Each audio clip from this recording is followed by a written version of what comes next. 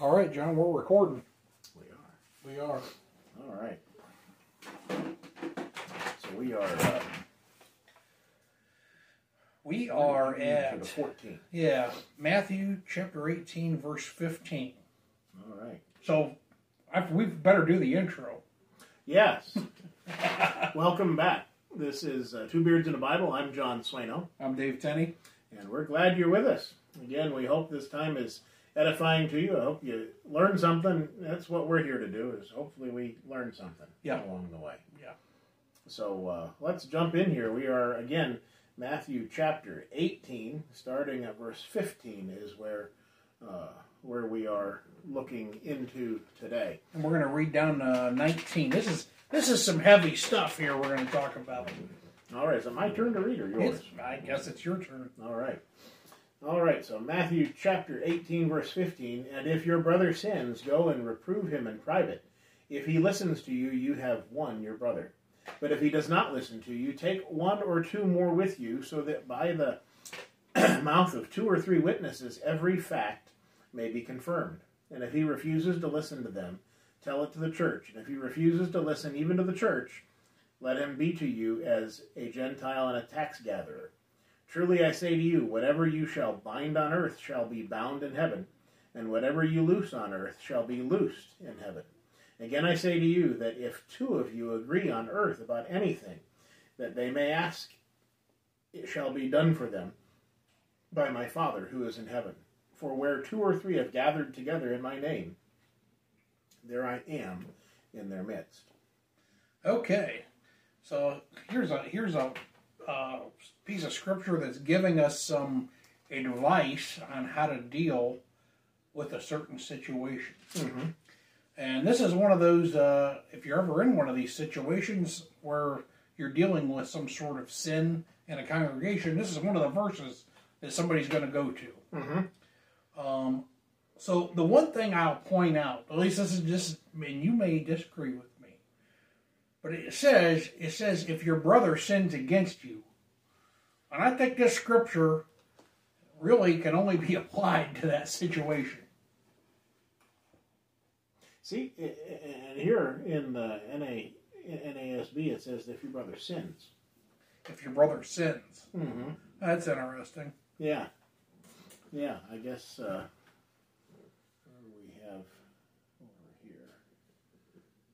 This is 1815. Is that where we're at? Yeah. See what Mr. McGarvey says about it? Yeah, they're using the King James, so they're that says, and if thy brother sin against thee. Yeah. But I would go back to this. Mm-hmm. It says, go and tell him his fault between you and him alone. And that's I guess regardless of if the sin was against you or just a sin in general that you have come to know, that would be the smartest way to handle it. Yeah. Anyway, it would still apply I believe in that. Yeah. In that context. So, to personally, as Christians, as brethren, we are to be those that are family. We are to be close together, and in many ways, I find that the church family is closer than my blood family. Oh yeah, absolutely. That happens. Yeah, and so it brings it upon us to be personal and to know each other and to be that close to one another that we can watch out for each other and be sort of accountability coaches for one another. Yeah. Yeah, if nothing else, I think this is even if it is, so let's say you know about something I'm doing that's sinful. Mm-hmm. I think this situation applies to a private matter. Right. More or less. So I guess what I'm getting at is let's say somebody's involved in sin and a bunch of people know about it. And that's a different situation than this. Right. So maybe that would be handled in a different manner.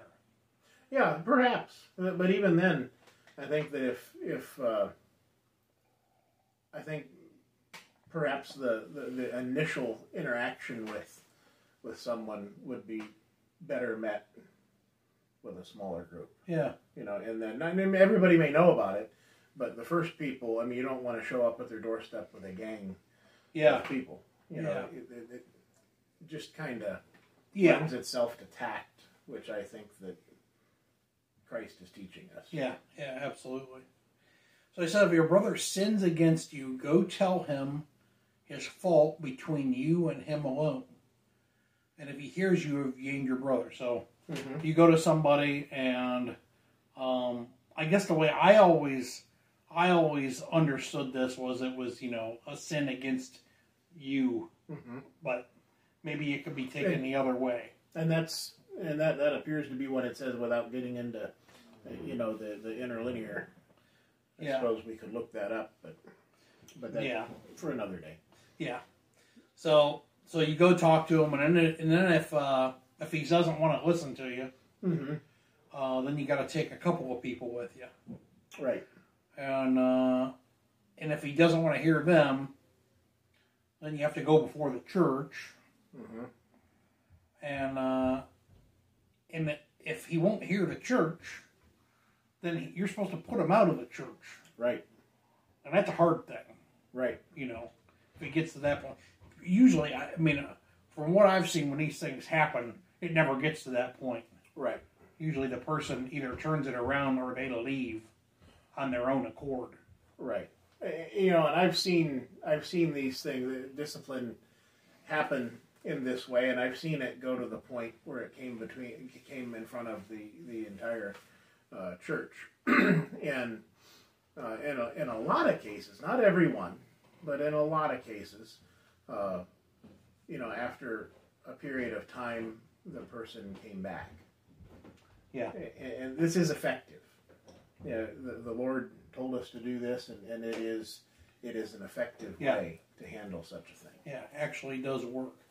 But if you ever get into one of these situations, and I've been in a couple of them, it is not pleasant. It's a horrible thing to go through, and and it takes a long time to get over it. And that's why a lot of assemblies don't do it. Yeah, it's just too painful. Exactly, and I've seen, and I think that's a lot of times what happens is there is something going on, something needs to be done, and everybody sticks their head in the sand. Right. And then it takes somebody to stand up and address it. It's even more painful. And then it's worse. Yeah. So it's just a bad situation. There's that statement that we've heard our whole lives: no pain, no gain. Yeah. Sometimes, when hard things happen, you just have to get through it. You just have to deal with the pain as it comes, and you're not going to get better. Yeah. Until that is dealt with. Yeah, and the tough thing is usually when you're in a situation like this, mistakes are going to get made. Because we're humans, and people are going to say the wrong things, right, and or handle the things the wrong way, and it always happens. Right. But typically, I have seen these situations happen, and then it totally turned around for the positive. So if everybody's on the same page, it can work out. Yeah. And in context, too, he's speaking to who? He's speaking to Jews. He's speaking to Jews, for sure. So that statement in verse 17, let him be to you as a Gentile and a tax gatherer. Yeah. That meant something to them. More so than, I guess we probably don't enjoy the IRS coming to our doorstep. Right. But, it doesn't have that same context. Yeah, that same kind of ring to it. Mm-hmm. So, that is, I guess I still think the lesson applies to us today as Christians. Mm-hmm. The concepts of the lesson. Yeah. But, you're right. And I imagine the Jews were always, suing each other and bickering back and forth. And I know that was something that was going on. Yeah, that plays out in the context of the scriptures that those things were definitely happening. So the next couple of verses, this gets into another hard to understand thing. He says, surely I say to you, he says, whatever you bind on earth will be bound in heaven, and whatever you loose on earth will be loosed in heaven. Mm-hmm. And the only thing I guess I could make a comment on it is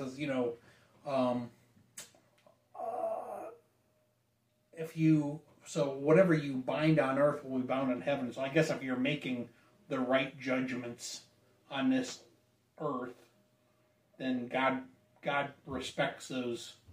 Although God is really the ultimate judge, but right, if we're following God's word, God is good with that.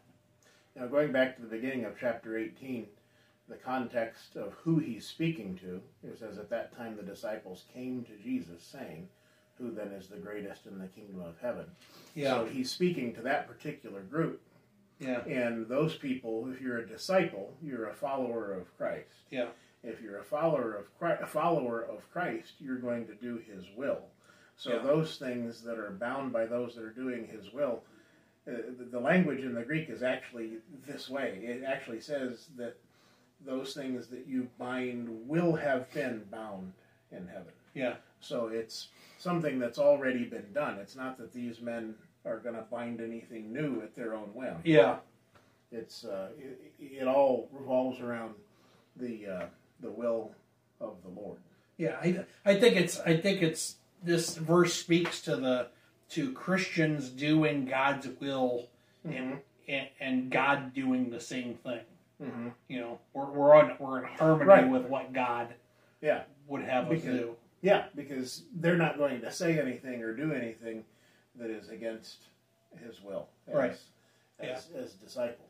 And I guess, and he's talking, and I guess specifically these disciples are his apostles. Yeah, right. So I guess you could apply that to them. But yeah, in verse 21, then Peter came and said to him, we just have already read about how Peter was, in the inner circle, so to speak. That all these things are happening, and it is. I believe you're right. It's the apostles. The other thing,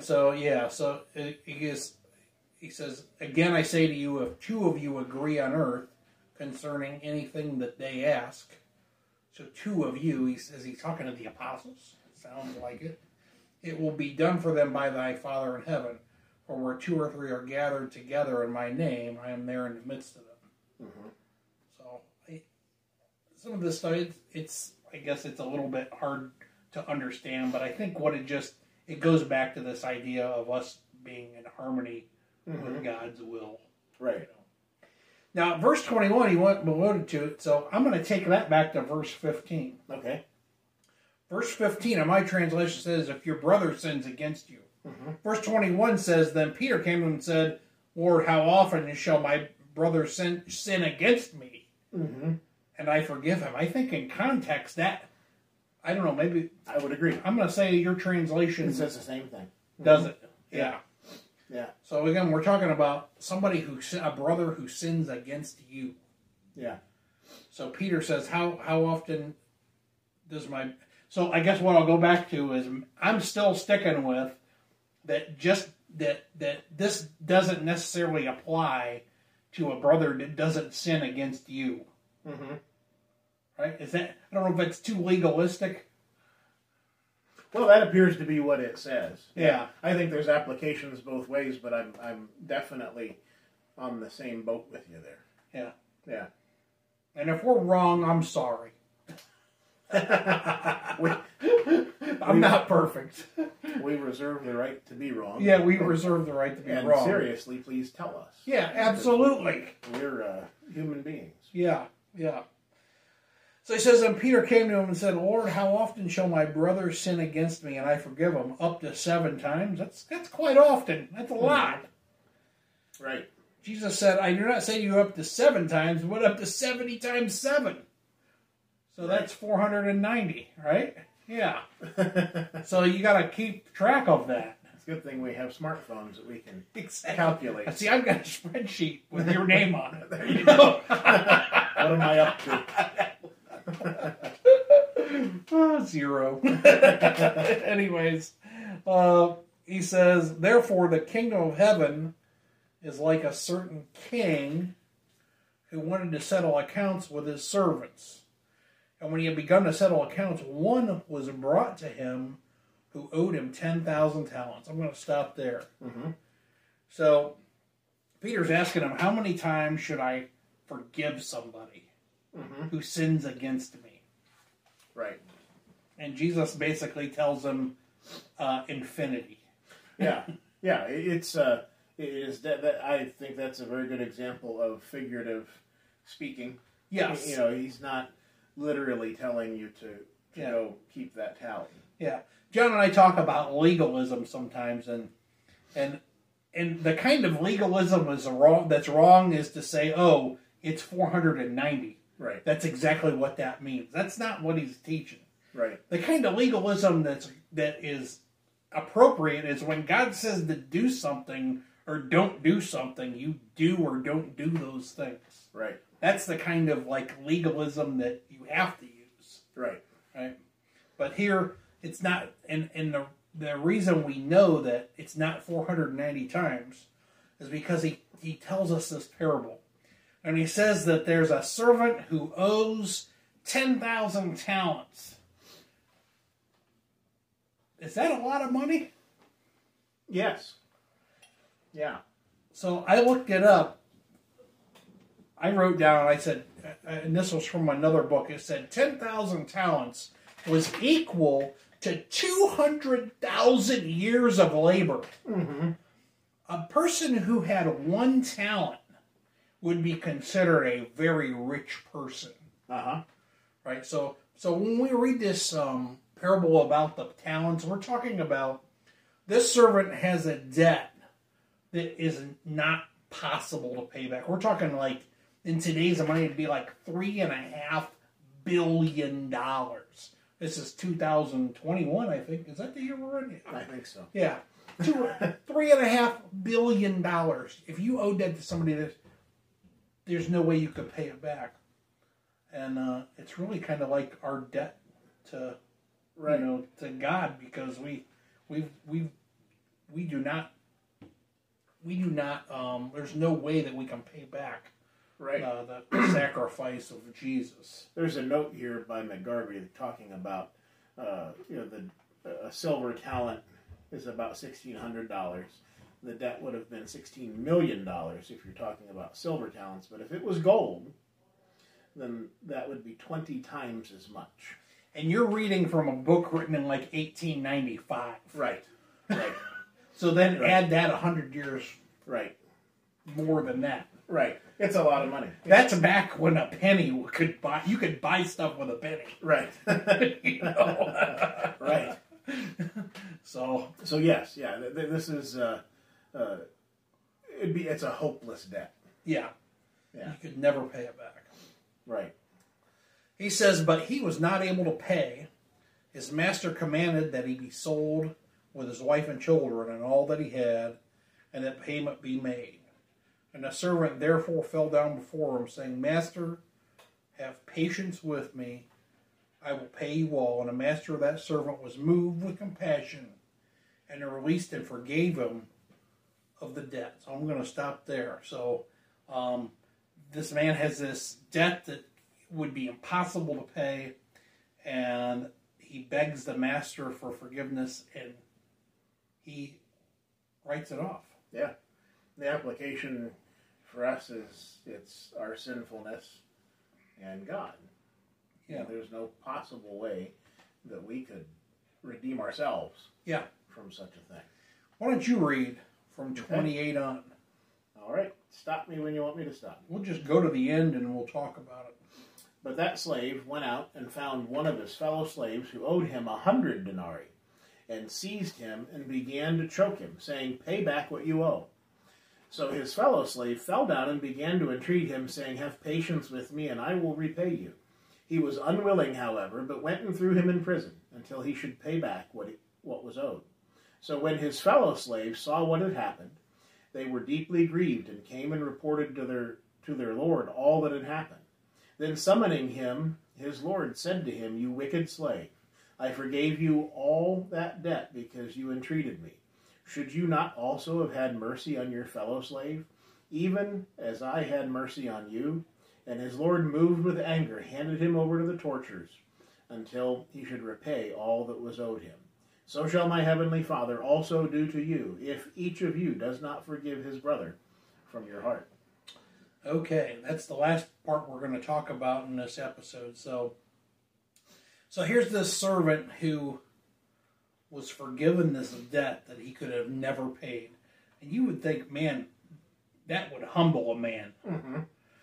And in fact, like, Jesus just got done talking about being humble like a child. Right. All in the same, this is all in that same context. So there's this man who was forgiven, who should have been super humble, but that's not the way he was. Mm-hmm.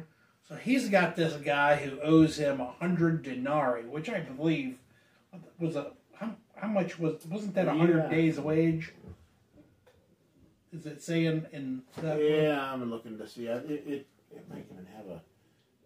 I want to say it was a day's wage. I think it was a day's wage. Yeah. But it's not an incredible amount of money. Right.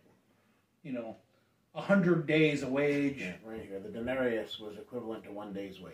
1 day's a wage. So, I don't know what's an average wage today. $15 an hour. Let's just make it 20 because we can do the math. So that's 20 times 8. That's $160 a day. Right. 160 times times 100 is what?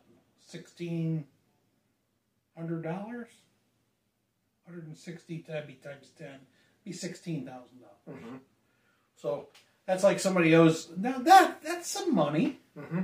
I mean, I don't have that laying around. Right. Right. But if I owed you $16,000, I'm sure on time payments I could get it paid off. Right.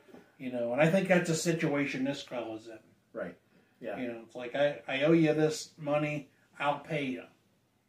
But that wasn't good enough for him. Right. So he throws him in prison, and I've read about how some of these ancient prisons work, but a lot of them, it was like, oh, you become slaves to somebody else. Mm-hmm. And it could take you like 10 times longer to pay that debt back. Right. Because of the situation you're in. Right. And, there's some similarity to, today, when you finance things, you become a slave to it much the same way. And the more you compound that and make bad decisions, you end up even more of a slave to that debt. What's funny is our word mortgage, it has the same root word as mortician. Yeah.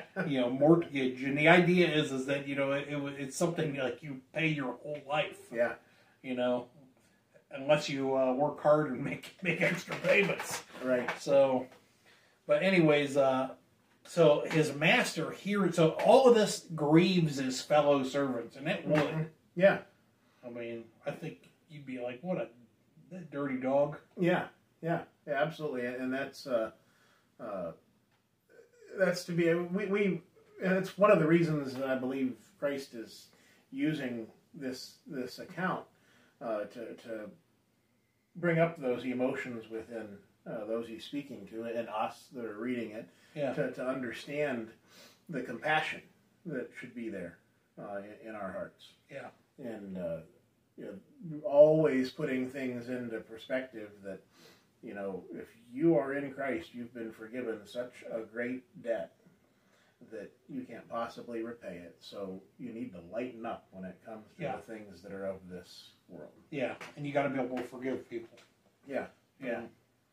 And that's, so, and the idea is that's a characteristic of a Christian.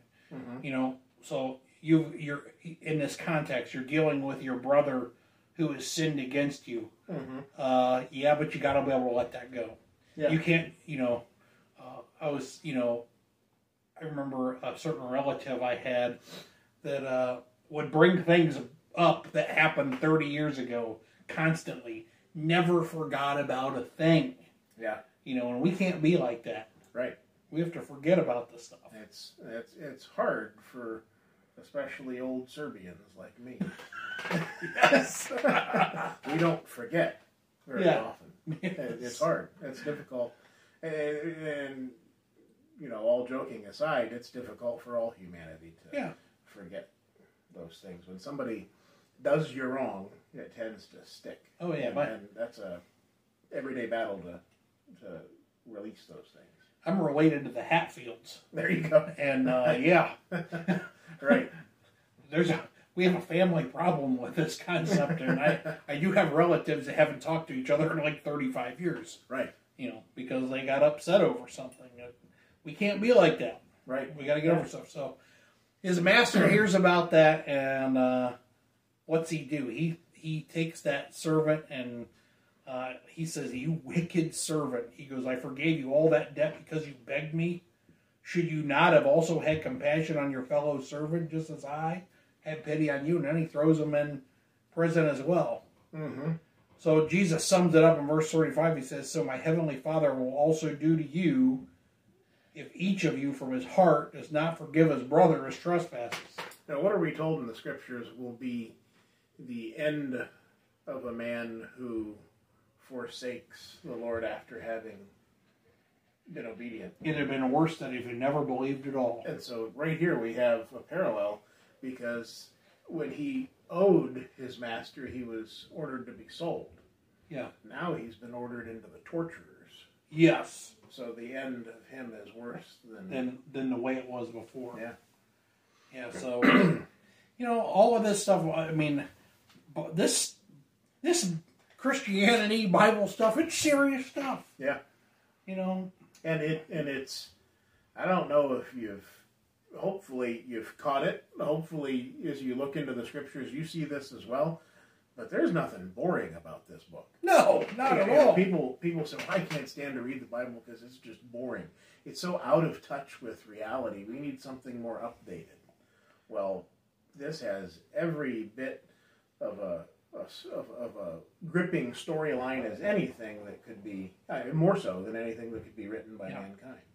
Yeah, only a book that would be applicable to every generation could be written by God, right? Right. God, nobody else could have authored this book.